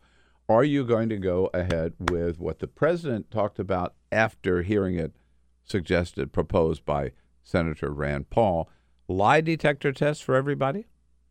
No lie detectors are being used or talked about or looked at as a possibility. Frankly, the White House and the staff here are focused on doing our jobs. Yeah, right. No, they're not focused on doing their jobs. They are focused, and Donald Trump is entirely focused on finding out who wrote the op-ed. And so going so far as to say, okay, maybe this is what the Department of Justice ought to be doing. Instead of investigating me, let's investigate the author of the op-ed. And Sarah Huckabee Sanders says, yeah, we're talking about that. Someone actively trying to undermine the duly elected president and the entire executive branch of government, that seems quite problematic to me and something that they should take a look at. There she goes. Yeah, Department of Justice launching an investigation into into the anonymous author of this op-ed. Not going to work. Not going to happen. By the way, I do think we'll find out. We're talking about a universe so small that I do think we'll find out who wrote this op-ed by the end of the week. So the last one, the big one, anonymous, was Joe Klein, who wrote the book Anonymous, the novel Anonymous. It took about a year before we found out that times have changed. But times have changed. Times have changed. Right. And again, you got a much smaller universe here. Yeah. I mean, there could have been like 500 reporters who could have written that book because it was about Bill Clinton during the campaign. The campaign. There are a lot of campaign reporters. A lot of campaign reporters, right? Yeah. There may be a universe of 25 max. I think they narrowed it down to 12 at one point. Now it's even smaller than that. The other thing is, you've got an administration that this is their top priority. Nothing else. Everything else find out this. Exactly. Everything else takes second seat. Right. And you've got a White House, which is the leakiest White House that we've ever seen. Right. Yeah. It took 30 years for us to find out who Deep Throat was. So, okay, Mark Felt. So it ain't going to take 30 years. I don't think it's going to take a year. I think it'll be by the end of the week. Oh, boy. And then that person's going to be out of his job. Yeah, they will be. But several publishers have pointed out, people involved in the book community said that person will automatically have a $10 million book advance. So don't feel sorry for that person. No, I'm not crying any tears. All right. We're going to take a quick break here on this. Lots going on, as always, on this Tuesday, September 11. And when we come back, we're going to be joined a little bit later in the hour by Elizabeth Wydra from the Constitutional Accountability Center to take a look at the aftermath of the Brett Kavanaugh hearings as well. More news, more coming up. Your comments on Twitter @BP Show. Quick break. We'll be right back. Take the Bill Press Show anywhere you go. Download our free podcast. Search for the Bill Press Show on iTunes and catch the highlights from every show. And here we go on this Tuesday, September 11. It's the Bill Press Show. This is our home on Capitol Hill, just down the street from the United States Capitol building, where we bring you up to date on the news of the day, thanks to the help today of the International Association of Sheet Metal, Air, Rail, and Transportation Workers. Put all those together, and you get the SMART Union under the leadership of President Joseph Sellers. Good men and women of the SMART Union, giving a fair day's work for a fair day's pay every day. You bet. Check out their website at smart-union.org. And again, Elizabeth Wydra joining us from the Constitutional Accountability Center as soon as she gets here through the busy Washington traffic this morning. Look, one drop of rain, Washington just falls apart. One drop of rain, we fall apart. 5 days of uninterrupted rain. It's chaos here. Yeah. It's complete chaos. Right. Lots going on. One thing we haven't had a chance to talk about this morning is that John Bolton, as National Security Advisor, gave his first major speech yesterday, and at which time he made an announcement. We know that for decades, the position of the United States and several presidents have broken their pick trying to bring about peace in the Middle East, peace between the Palestinian and the Israeli Palestinian Authority and the government of Israel, or between the Palestinians and the Israelis, if you will, and haven't succeeded. But the position of the United States through Democratic and Republican presidents has always been, we're the honest, independent broker that both sides trust and can bring both sides to the table. Of course, Jimmy Carter may be making the most noble effort toward that toward the Camp David agreements, but President Clinton continued that. So did first President Bush, second President Bush. Barack Obama tried. Not Donald Trump. Donald Trump has decided, no, we're no longer going to be the honest, independent broker in the middle. We're just going to take sides, and of course, taking the side of Israel. He first did that when he did something that, again, every other president talked about doing, never did, moving our embassy, the American embassy, from Tel Aviv to Jerusalem. They had the big ceremony there where Ivanka and Jared flew over there.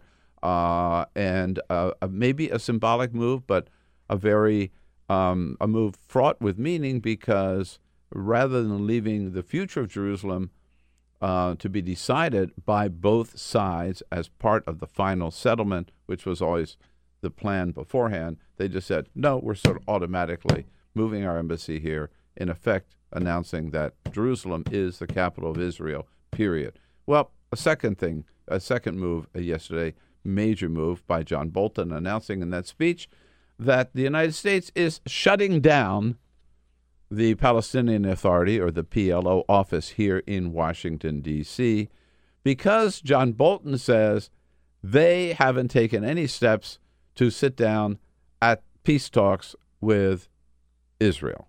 Here is John Bolton yesterday. The Trump administration will not keep the office open when the Palestinians refuse to take steps to start direct and meaningful negotiations with Israel. The United States supports a direct and robust peace process. Of course, this is something, by the way, same thing, moving the embassy. Why did we do this yesterday? Because Benjamin Netanyahu asked Donald Trump to do it. This is another case of whatever Bibi wants, Bibi gets. And again, it takes us totally out of the role that we've always played, which is the one party in the middle that both sides can trust. And for Bolton to proclaim that the Palestinians have wanted nothing to do with peace talks, when Benjamin Netanyahu has personally scuttled any effort at peace talks for the last, how long has he been prime minister? I don't know. What has he done about bringing both parties together? He even has abandoned the two-state solution, which was first proposed by George W. Bush, and something the United States has worked for the last 10 years or so. So it's a bad move. It's a dangerous move, and again, it makes it harder to achieve peace in the Middle East, not easier. You look at all of the reporting. Donald Trump doesn't care. All the stories that were done about Barack Obama and Benjamin Netanyahu don't have a great relationship, blah, blah, blah, blah, blah. And really what it came down to... When, in fact, Barack Obama had given Israel as much, if not more, support than any other president. Well, that was the big thing. I mean, the real story there, the way that it should be reported is, look, Barack Obama didn't give Benjamin Netanyahu every single thing that he wanted unconditionally. That's the only reason they really didn't get along. And neither did George W. Bush. And neither did George W. Bush. Right. Yeah. And so now you've got Donald Trump, who is willing to do anything. Excuse horrible, unspeakable things that the Israeli people have done to the Palestinians. Horrible. And Donald Trump just doesn't care. And they've effectively painted the Palestinians as the bad guys here. Right. And not to excuse everything that we've seen in terms of the violence that's rained down on Israel at all, but again, our role as the United States is to be the force, to be the power that both sides trust to bring the parties together. That's always the role that we played. It is a role that we are playing no longer. Can I just jump in really quickly because he's tweeting? He's tweeting. Oh my! Yeah, he's tweeting.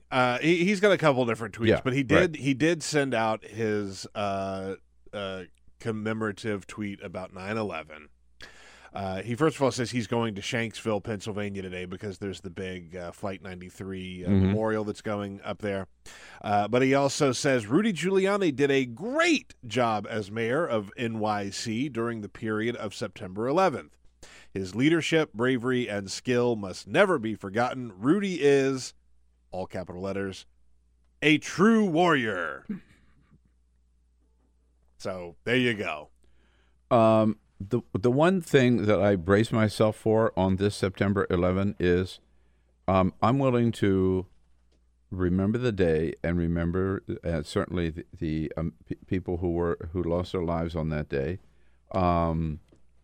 I just don't want to hear Rudy Giuliani. Nope. No, ever again. Because the Rudy Giuliani that we see today is not the same Rudy Giuliani who did do an incredible job as mayor of New York at that time. But today he's just this total nut job who's out there defending Donald Trump every day. But let's forget that and move on to talk about something very much in the news of the day. And that is the still pending confirmation of Brett Kavanaugh as the next justice on the Supreme Court.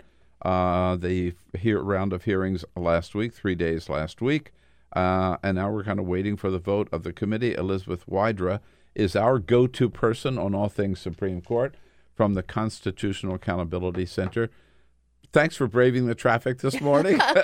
Yes, always. Hello, Elizabeth. It's always good to see you. You too. Yeah, bad day out there, huh? We were saying one day or a drop of rain I know. drives us crazy, but 3 days of straight rain. Well, I have to say the Potomac is already kind of a little over its bank, so I'm quite worried for how things will go this week, but we'll see. When you talk about low-lying areas that could really be impacted, the Washington waterfront. Yeah, that's my report from Rock Creek Parkway this morning. Well, Friday evening, Carol and I were on our way back from a party in Georgetown. Rock Creek Parkway was closed because it was flooded. So, yeah. Everyone be careful. And Hurricane Florence heading our way. What was your take on the hearings last week? Did Democrats score any points? Did they change any votes? I think they did score quite a few points. Brett Kavanaugh obviously came into the hearings prepared. He's a smart guy. He has a lot of friends on the Hill. But I think they really scored some points, especially, it's hard to make process arguments. Yes, right. But I think they did a very good job in showing that, we only have this tiny fraction of documents from his extensive career in Washington. And, I think someone said he's like the Forrest Gump of the Supreme Court bar. He's been involved in these crucial political moments, the Ken Starr investigation of Bill Clinton, the Guantanamo warrantless surveillance after September 11th, issues about whether to amend the Constitution to take away rights from LGBTQ Americans. He's been at the center of a lot of these different political moments, and we don't have really those documents. We don't know what he thinks about, for example, the warrantless surveillance and detention after September 11th.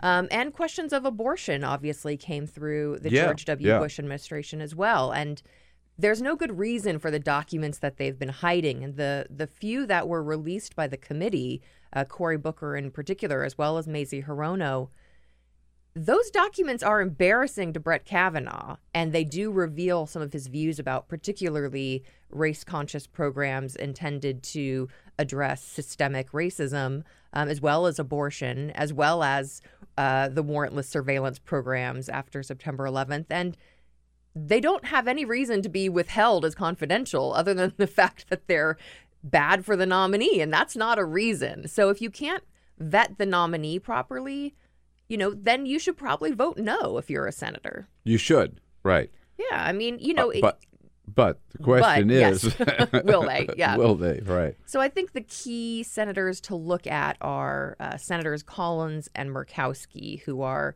the pro-choice Republicans in the Senate right now. And, there is every reason to think that Brett Kavanaugh will be a vote against meaningful abortion rights. He was promised to be such by President Trump over and over and over, who in his campaign said, I have a litmus test, and it will be appointing justices who will vote to overturn Roe versus Wade. No doubt about it. He was very clear on that point. Very clear. Brett Kavanaugh's one abortion decision was related to this young woman who was in federal immigration detention because she came here seeking asylum, and she wanted to, as a 17-year-old, get an abortion. She realized she was pregnant once she got to the United States, met all of the requirements of Texas law, which are among the most stringent abortion regulations in the country. And Brett Kavanaugh still would have her wait even longer and maybe not even ever get to exercise her right to abortion, which she'd already met the state requirements. So, his sparse record on abortion makes it seem as if he is hostile to meaningful access to that right. And even he noted in his email that was released. I was going to mention the famous email. Exactly. Right. This was one of the ones that was withheld as confidential, which when you see it, there's absolutely no reason for that to be true.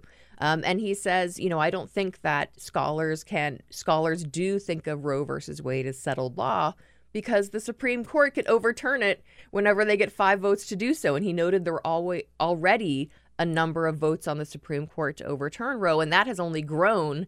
And he would be the 5th vote to do that. So Collins and Murkowski really should think about whether they want to be the person who sends us back to back alley abortions where women die trying to make decisions about their own bodies. But Susan Collins said that when Mr. Kavanaugh came to see her, that he kind of reassured her that he considered Roe v. Wade settled law. And then she said about this email, doesn't seem to change anything, right?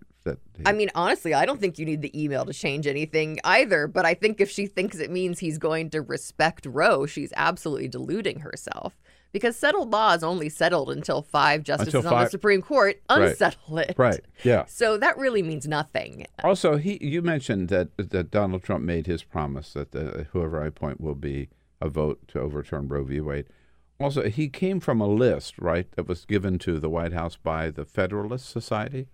Yes. So he was added to that list. But he was added to the list, right? But he wouldn't be on that list in the first place. That was my question. He wouldn't be on original or added were he not exactly clear, right? Right. Now, so then we get to the reason he was added for the list, at least. I don't know whether anybody has proven that, but it's suspected he was added to the list because of his views on one particular issue.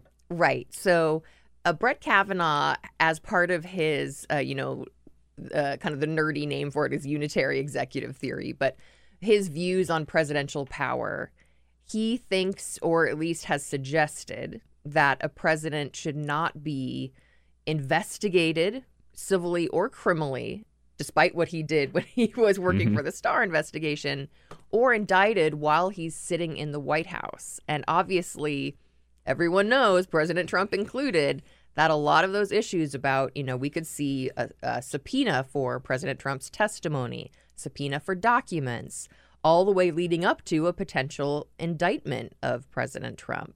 So those issues could make their way to the Supreme Court. And I wouldn't be surprised if his staffers sold Trump on Kavanaugh by pointing out that he has these particular views. That will come before the court. He's there. Donald Trump appoints them. Right. That's the question. So it's a clear conflict of interest, right? So I know John Dean testifying last week. It's interesting to see him come back. Very powerful testimony. And on this issue of the documents, he said,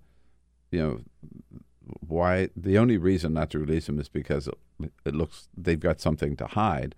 And on this presidential power, he pointed out it really means that a president could get away with anything, including, famously, as Donald Trump once said, walking out on Fifth Avenue and shooting somebody in the head. Right? Yeah, If he did it as president, if you follow Brett Kavanaugh's thinking, if he did that as president, nothing we could do about it. Well, at least while he's sitting in the White House. But, that does us a lot of good when he's running our country into the ground. I mean, is he really asserting that the president is above the law and he's supposedly an originalist? Certainly the founding fathers didn't believe that.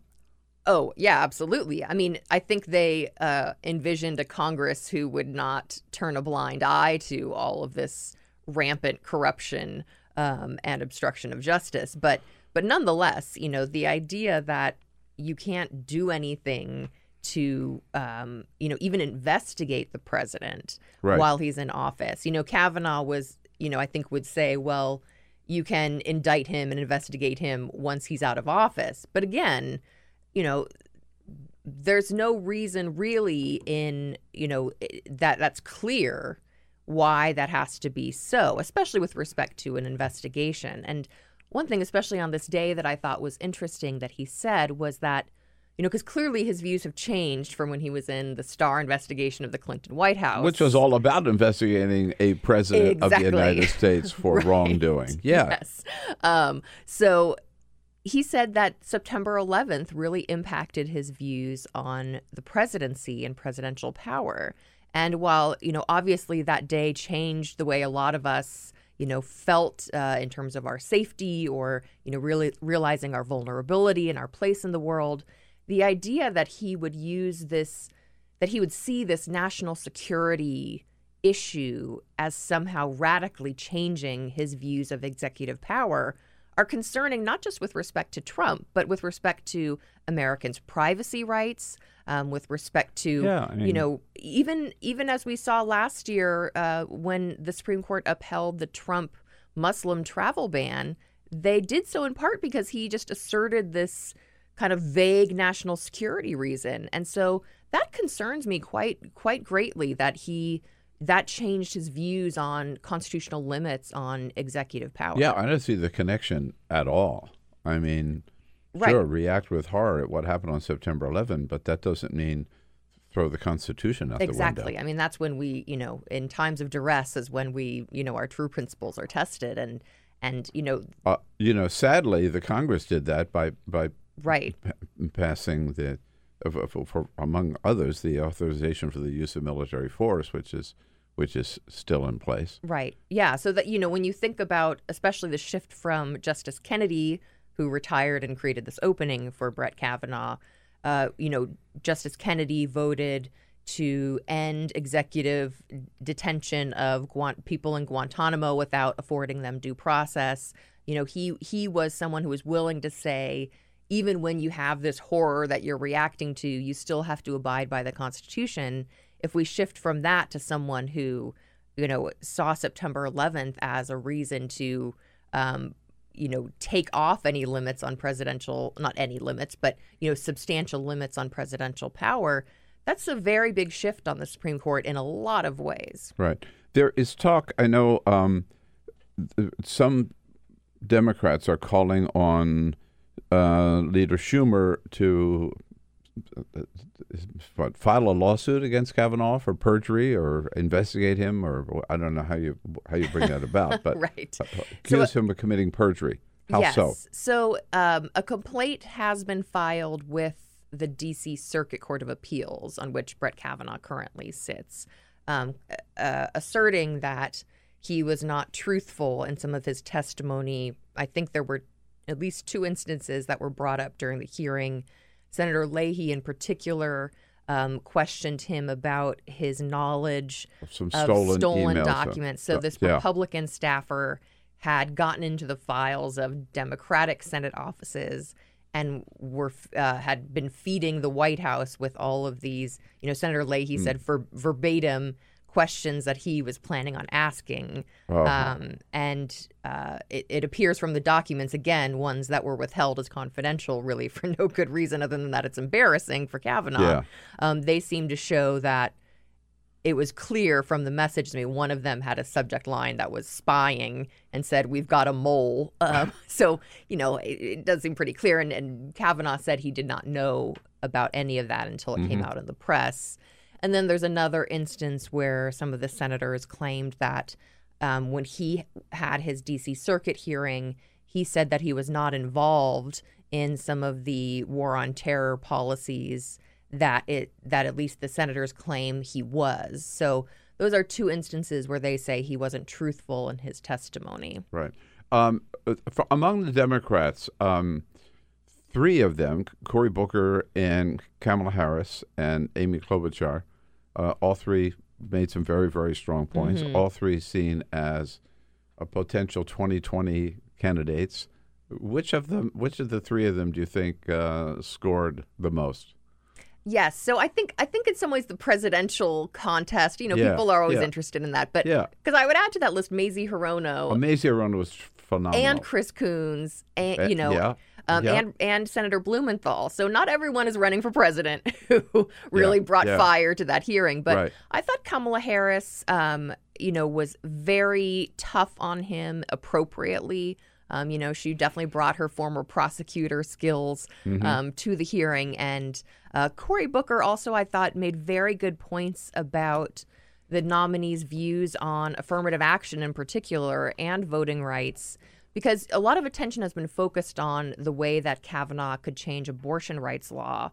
But he also could have a huge effect on issues related to racial justice and equality. Right. And so I was very pleased that Cory Booker brought that out so effectively. Spartacus? Yes, exactly. Well, it was great that he stood up and said, I'm going to release some of these documents, and I know that it is against Senate rules. I know that I might be penalized for it, but I have to do it anyway for the good of the country. And everyone else said, count me in too if he gets penalized. Right. It was great. When is the vote? So it should be, I think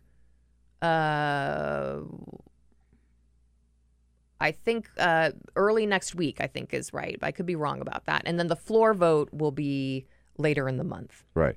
So committee vote would be, and it's 21 members on the committee? Is yes, right? 11-10. 11-10. Yeah. Do you see any Republicans breaking ranks? Not yet. You said, but we have to watch Collins and Murkowski. Yeah, I don't see any committee Republicans